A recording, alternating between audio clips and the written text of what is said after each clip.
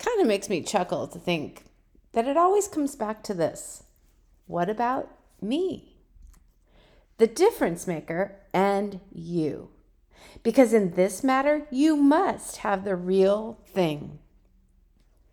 When I did street ministry in Long Beach, California, a Marine vet stepped forward to be my bodyguard so I could go anywhere in the city, which had some mighty dark places. The Duke of Earl had some sayings and gestures that were quite unique.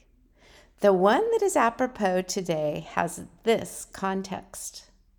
When I asked him how he was doing in trusting all of himself to God, because as he said, he was kind of like Jonah, always ready to run, he would turn and look at me and then say, "Christine, that is quite a process." Usually, he said that as he gestured with his huge black hand, index finger and thumb swiping down his mustache past his chin, emphasizing the process. Realizing the Holy Spirit in our lives is part of a divine process. Walk this way with me. Perhaps this is new to some of you, so you might need to listen again or go back and read it. But Jesus promised the Holy Spirit, who came with a fantastic show of sight and sound, making his presence known to Jesus' followers after he had ascended into heaven. Sure enough, while Jesus had been with them, the Spirit would now be in them. Jesus told them that he would never leave them alone, and now they understood. Followers of Jesus Christ, never alone. That was then. What about now? In the last weeks, I have presented to you that it is the Holy Spirit of God who is our resource for hope, our comfort, and power for living. That he represents the very presence of God himself in our lives. Truth. Being the third person of the Trinity, the Holy Spirit has always been. The Bible describing him present at the time of creation, hovering over the waters. Throughout the Old Testament, he empowered people of God for specific purposes. Amazing things, really. The Holy Spirit was active in Jesus' birth and present in the form of a dove at his baptism in the Jordan River, active in his ministry, death, and resurrection, which takes us up to the day of Pentecost.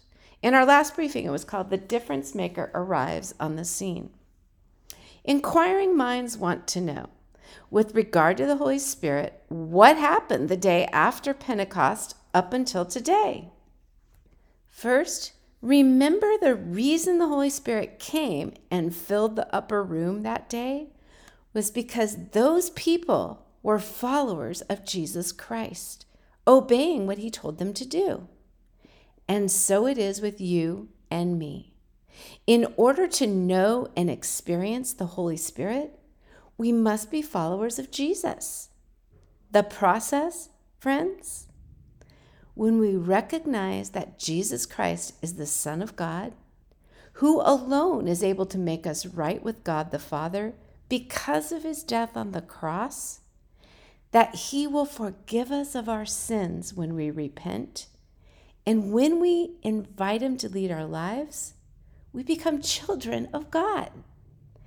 At that moment, we receive the Holy Spirit of God who dwells in us forever. The ultimate process, Duke. Paul describes it thus: "For all who are led by the Spirit of God are sons of God. You have received the Spirit of adoption. The Spirit himself bears witness with our spirit that we are children of God." That's from Romans 8. The Holy Spirit affirms us as Christians. He assures us we belong to God through his presence in us. In one of my more recent airplane conversations, I asked my seatmate if he was a man of faith. He thought about it and then said, "Well, I'm more spiritual than anything else." That is not an uncommon thought today. Many of us self-identify as spiritual, probably because it gives the impression that we are rather deep, perhaps wiser because of it, and more astute than the average Joe. Oh, and we don't want anything to do with religion. I get that, but really?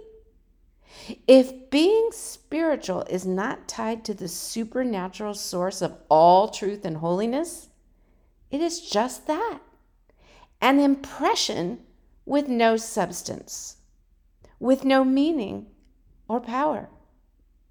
I want the real thing, now and forever. And I pray that you do too, as we step a little closer to seeing how the Holy Spirit works in our lives today.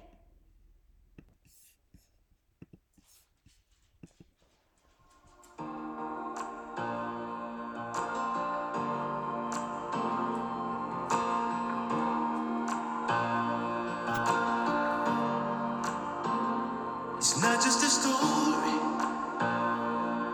it's a living, breathing, walking testimony of a God so good he leave his home in glory for the world he loved, for the world that he so loved. Hey, it's not just a story.